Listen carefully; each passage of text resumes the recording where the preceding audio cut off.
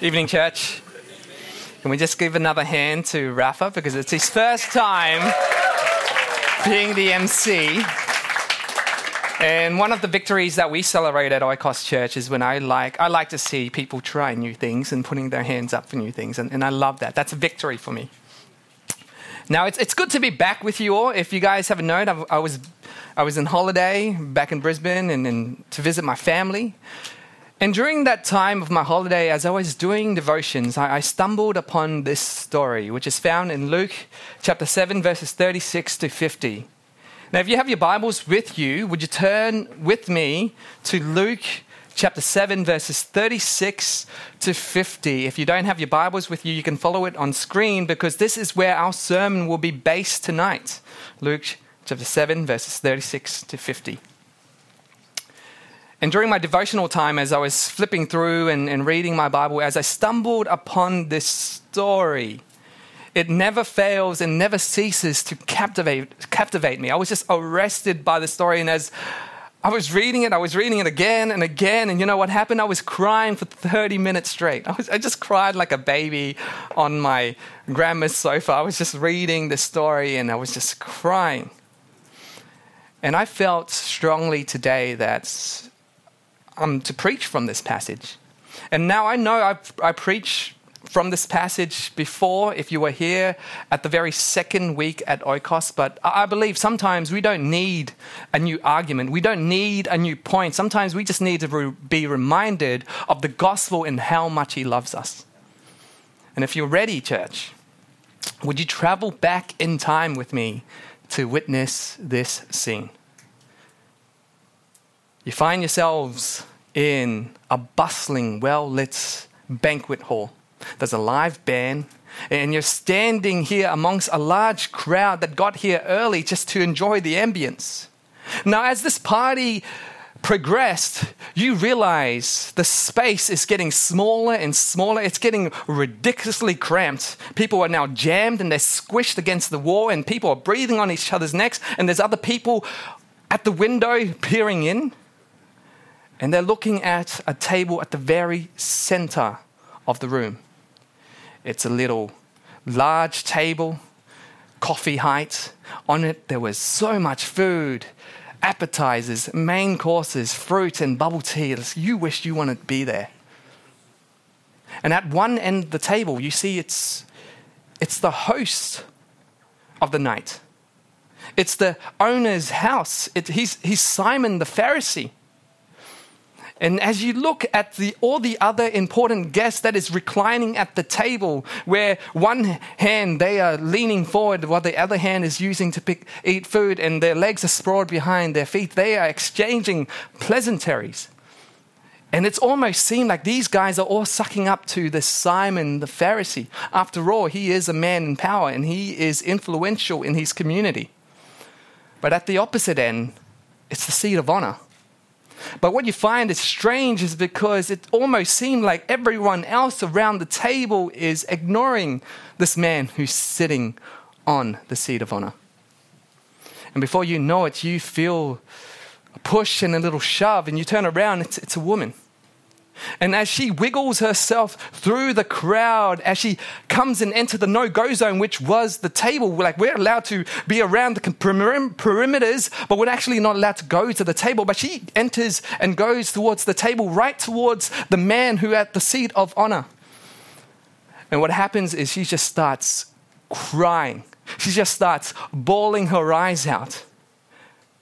And everyone at the table noticed this, and they stopped their conversations. The live band also stopped playing their music, and the crowd stops their murmuring. And in this great big hall, this banquet hall, it was silence, and all you could hear was the whimpering cries of this lady. What's going on? Before we find out what's going on, would you pray with me? Dear Heavenly Father, Lord, we thank you that you are here. And in moments like these, as we open up your word, Lord, we pray that your Holy Spirit open our eyes to see the beauty of Jesus. We pray for understanding and to look at this passage afresh. May we never be the same again. In Jesus' name we pray. Amen. Follow along with me in Luke. The author Luke records this event near the beginning of Jesus' ministry when he's just starting out, but he's quickly gaining fame. And there's reason to that because he's doing miracles after miracles. He's going around town driving out evil spirits. People are getting set free from demonic attrition, garnering public recognition. He starts healing people left, right, and center. And there was even a widow's son who died, but he raised again to life. And so we can imagine that the crowd is very interested in him. And of course, Jesus caught the attention of the upper echelons of society back in those days, which were the Pharisees. And unlike how we read the Bible today, because we all view that the Pharisees are the bad guys, but no, they were well respected back in that time. Why? Because they were the epitome of purity. They followed the law of Moses to a T. The title Pharisees literally means set apart ones or the holy ones. And there was this particular Pharisee named Simon. And he asked Jesus to come over to his house to have dinner with him. Now, the author Luke does not mention why or the reason why Simon invited Jesus to his house. But we're pretty sure when we read the text that it wasn't that this Pharisee felt a deep sense and need of a savior. No. We find out through the way that he treats Jesus in this dinner event. Because in a typical banquet events for an honored guest, the norm would be as they enter your door, you would pour olive oil on their head as a sign of respect. But when Jesus shows up, there was no pouring of oil. Also, when people come to your house, or if it's a friend, you will give them a kiss on the cheek. But yet, when Jesus came to their house, he received no kiss of friendship and of peace. The basic courtesy of this society was when people walk on the road of Jerusalem, their sandals can get covered in dirt and muck and mud and things that look like mud, but it's actually animal droppings. As they come towards your house, they don't want to enter your doors with their dirty feet. And so as basic courtesy, you would offer some water for them to wash their feet. But yet as Jesus enters this house, he is offered no water. So in doing so, what Simon is stating, and he's being very clear, hey, Jesus, I'll bring you to my house. I invite you as the guest of honor, but you know what? I'm not going to honor you because I'm here to evaluate you. And let me make things real clear. You're not the authority in my life. You're not someone that I admire. You're not my friend. You're not even worth me paying minimal social politeness towards you. And so Simon withholds the respect, he withholds the friendship, and he withholds the basic courtesy standards of that day. And before we get all judgy on Simon, maybe some of us treat Jesus like this. Maybe some of us have invited Jesus into our lives, but yet he's not the ruler, he's not the sovereign of our lives because we still make the choices. He's not sitting on the ruling chair. No, he's just a part of the furniture somewhere. Instead of treating him as Lord, we treat him as mere decoration. That's why some of us can sin. There's no resistance to it. We just plunge head in. We click that website without even thinking. We lie without thinking. We go to places that is not too good. I don't know. And then a woman enters the stage, and who is the exact opposite of Simon. And it's not like she crashed this party uninvited. It was totally common back then when you have a banquet of this caliber, is when you have a foreign rabbi or a foreign teacher, a guest teacher somewhere. And what happens is the local rabbi or the local teacher will invite this foreign rabbi to his house. And what happens is it's to evaluate this rabbi.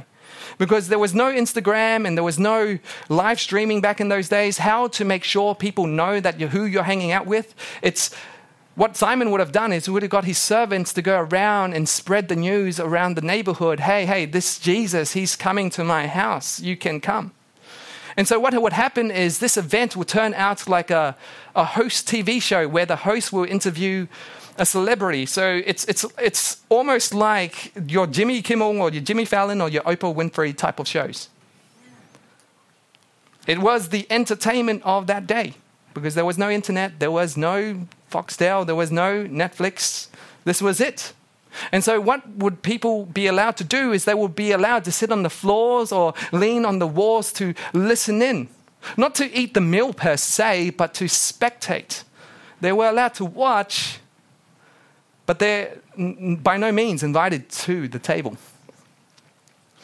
And then the author introduces this woman. He says, behold, a woman of the city. And when he uses this word, behold, he's raising and flagging here. He's like, hey, give some attention. May I have your attention, please? Because this woman is entering, behold. Now, it's not weird that a woman enters a house. No. What is weird is a woman of this caliber enters this house. And it says that she was a woman of the city. And this is just a nice first century Jerusalem way of saying that she was someone promiscuous who had bad reputation, or in other words, she was a prostitute. This prostitute enters this Pharisee's house. They're worlds apart. One is the epitome of holiness and one is a sinner.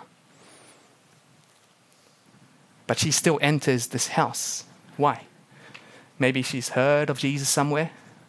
Maybe she's sat in on one of Jesus's preachings. Maybe saw his miracle. But she realizes that this Jesus is different. Word on the street is that he's so welcoming. And maybe she had this hope within her, and this little spark of fire reignites within her soul that was extinguished long ago, that maybe God can love someone like me. And when she knows that Jesus is in town reclining at this certain Pharisee's house, she clutches her perfume bottle, her jar, and she walks into their house. And Luke slows down the narrative. And in one verse 38, we see 6 verbs. Now, she does not say a word, but all of her action speaks for her. Standing behind him, weeping, wetting his feet with her tears, wiping his feet with her hair. She kissed them and she poured perfume on them. What just happened? As she pushed and shoved and wiggled her way through the crowd just to get a glimpse of the man that she's been hearing so good about. As she finally sees him, and as she continues to walk closer and closer to him, as she sees him face to face, as she got closer, she saw the details that were left on his feet. And she starts crying. She starts weeping. And when Luke used this term weeping, it wasn't like she kind of choked up. No. It was like rain poured down, dripping, soaking his feet wet. And then she does what was bizarre, even in that culture, is that she did something so unmodest that she unbound her hair and let her hair down. Which at this, the crowd would have gasped in the banquet, because back in that culture, you would only let your hair down to the man that you marry. Yet she unbounds her hair and she wipes his feet. And the Apostle Paul goes to say a woman's hair is her glory. It is her crown, but she just unbinds that in front of everyone to see. And she uses her glory as rags for his feet. And the Pharisee Simon, when he noticed this, he thought to himself, man, if Jesus was really a prophet. So he's assuming now, his evaluation of Jesus is, if you were really a prophet, Jesus, you would know exactly who this woman is. Because all of us townsfolk know who this woman is. And I don't know if the disciples were there and thinking, Jesus, you know who she is? she's that woman that we were being talking about. She's the talk of town. But no, that doesn't happen. And he's just thinking to himself, if you were really a prophet, you would know. You would sense her dirtiness. You'd be scared of this filth, of this trash. You wouldn't let her anywhere near you. You wouldn't even let the scenario play out. And he's thinking in his mind, it's because she's continuing to touch him. And he's like, ugh. In today's terms, he would be thinking, Jesus, she's not invited to the table.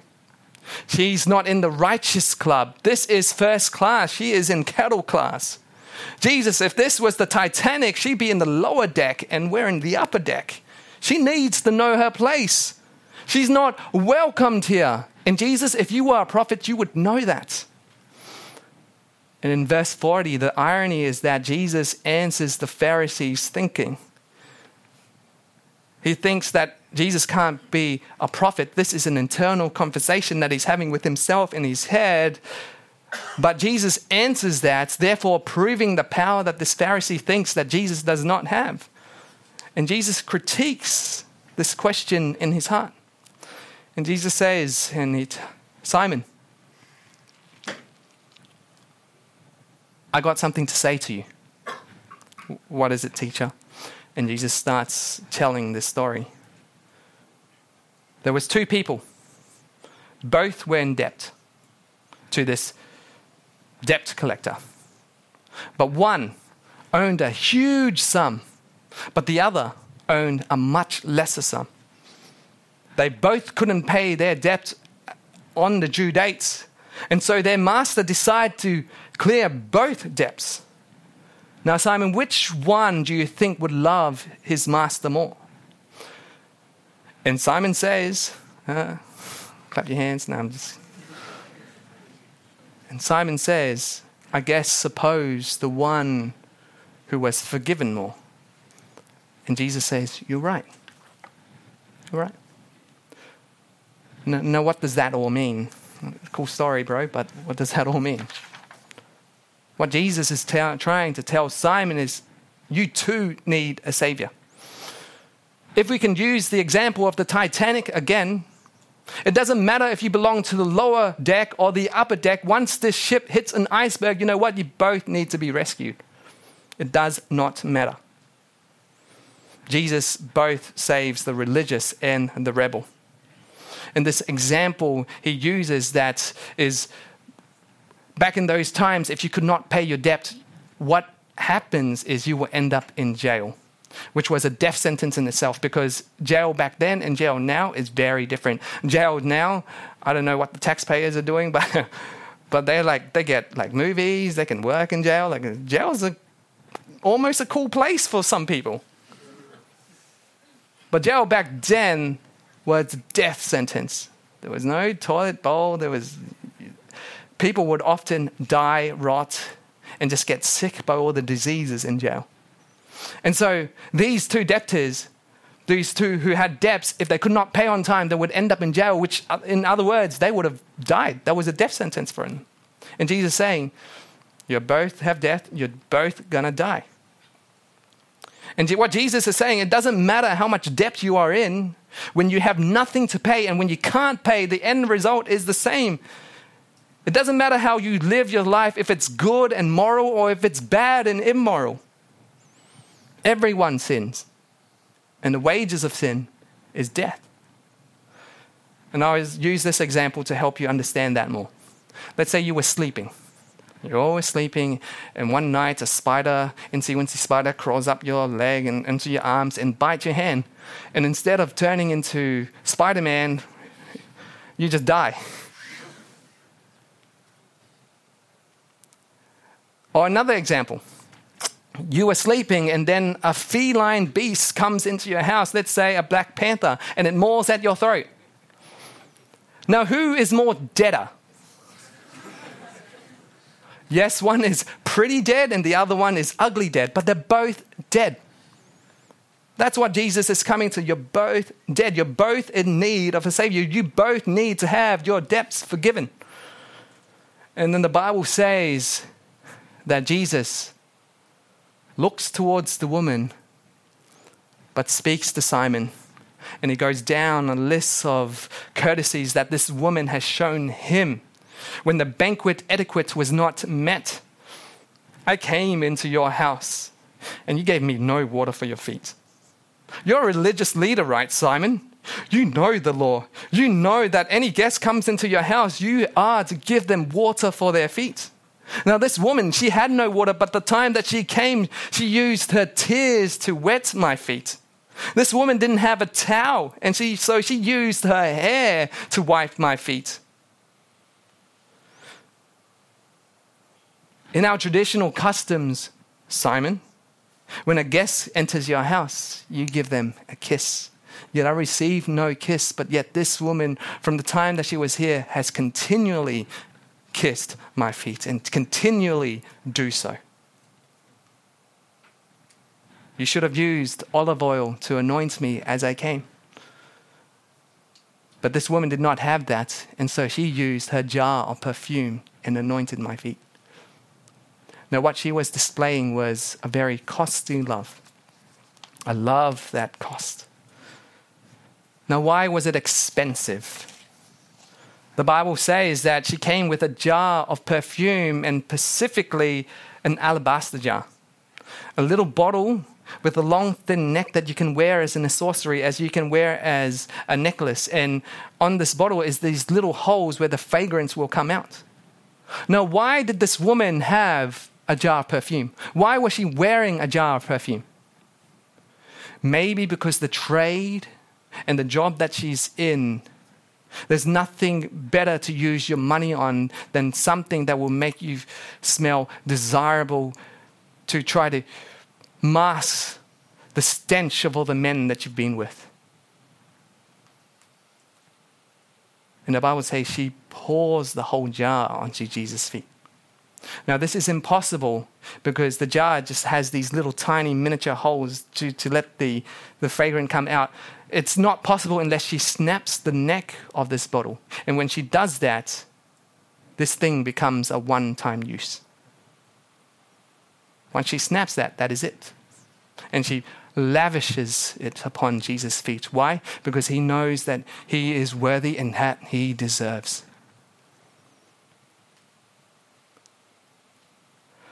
What Jesus is saying to Simon is, yes, Simon, I know exactly who this woman is, where she's been, who she's been with. And frankly, son, you can learn a thing or two with her. Because the reality is, Simon, your heart's cold towards me. Because you think that you aren't that bad. But this woman, she knows the weight of her sin, and she also knows the value of her Savior. Therefore, I declare to you, her sins, which are many, are forgiven because she loved much. And at this, everyone's confused. Who's this who could forgive sin? In the story, there was two debtors. And there's a money lender. Both debts were forgiven. And now they love their master, the money lender. Now, in the reality of the example, she is a sinner. She sinned against God. She has debts towards God. But now she's forgiven, and now she loves Jesus. What does that logic mean? What Jesus is claiming here is, I am in the position of God. I am in the position of the moneylender. I am God. That's what Jesus is claiming. That's why I can forgive your debts. I can forgive your sins. But maybe we think, oh, that's unfair. How can you just forgive her debts? How can you forgive her past, her sins like that? How can you forgive her sins? And how can she go off scot-free? And I'll tell you how. It's because he was about to be the payment. He's not here to give prep talks. He's not here to help us clean up our acts. Whenever a debt is incurred, payment has to be made. For example, my little sister once borrowed my Bose headphones. And within 10 minutes, He dropped it. Pads hit it and it broke. 10 minutes. I'm like, Dow, what are you doing? Now I had two choices. I could have said, thanks, that would be $200 you pay me. Or, that's okay. And as a good big brother, I said, it's okay. But guess what? It doesn't make the headphone come back to life. It doesn't fix the headphone because I forgave. Oh, look, it's all good. No. We're headphone down. When I say it's okay, you're forgiven, I bear the cost. I bear the cost. So the people may ask, how can he forgive sin? It's because he was about to be the payment, the perfect, unblemished Lamb of God who knew no sin to become sin for our sake so that we will be presented the righteousness of God. Taking all our guilt, taking all our shame, taking all our mess, taking all our wrongs, our errors, our condemnation, our wrath, our judgment, and our death. And he says, I will bear with it. I will bury it, but I will raise again, and death will be defeated, and you will be with me if you trust me, and I will save you from it. You don't need to wallow over it, for I have set you free, and whom I set free will be free indeed. Your debts have been paid because I'm the payment. Church, if you understand this gospel, it will change you throughout.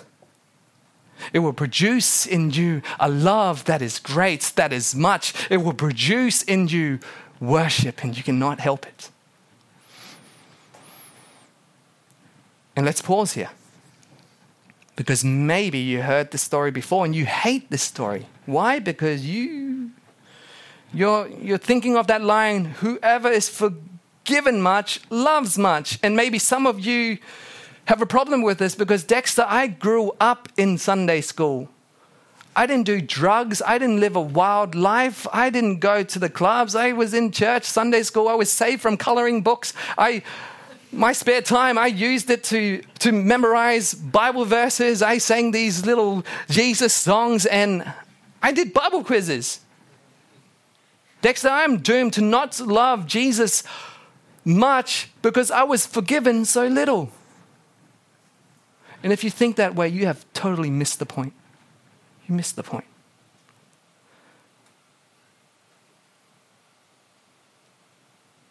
The problem with the Pharisee is not that he didn't sin enough, but Jesus was pointing out his pride and his self-righteousness. You can be lost in the pews of the church more so than when you're lost in the streets. The problem is not sin committed, it's sin realized. The problem is not sin committed, it's sin realized. Because maybe,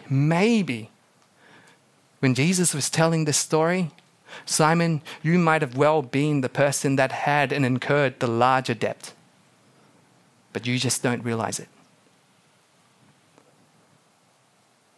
So church, when you realize the cost of your sins and the cost of his love for you, until sin is bitter, Christ won't be sweet. Until you understand the severity of your sin, you would not know the greatness of God's grace. Until you know that your sin costs God his very Son. Until you understand that, you would not know how precious you are.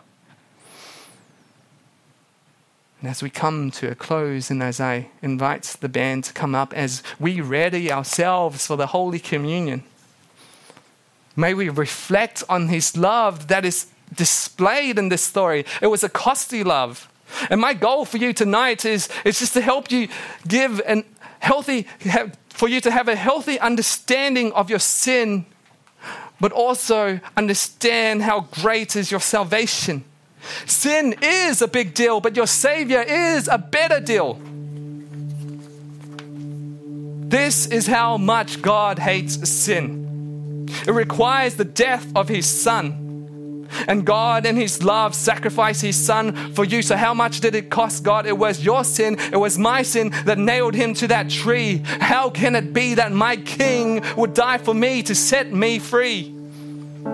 Yes, this woman have wept and used her tears to clean her Savior's feet. Yet it was her Savior that used his blood dripped down from the cross to clean this woman's soul. This woman had no towel, and so she unbinds her hair, which was her crown, her glory, her honor, and she uses that to dry the feet of her Savior, her King. Yet it was her King that gives up his crown of life, but in return takes the crown of thorns and presenting her as the righteousness of God while he incurs her sin. This woman broke her alabaster jar of perfume, but it was her Savior's body that was broken so that she could be made whole, that she could be healed. This woman poured out her perfume, yet it was her Savior that poured out his life for the forgiveness of all.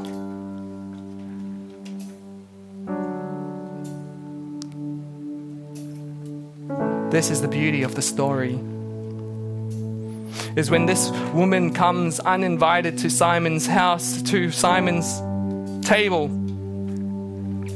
As she got to Jesus, as she finally meets face to face with Jesus, she didn't know what to do. She didn't know what to say, and all she could do was weep. Can you just imagine? Jesus, it's okay, daughter. It's okay. But her weeping turns into worship. If you knew exactly what Jesus did for you, you would never worship the same again. You would never take Holy Communion the same again. You won't be embarrassed by the people around you, because your focus is on him. Your worship will be towards him because he is worthy and he deserves.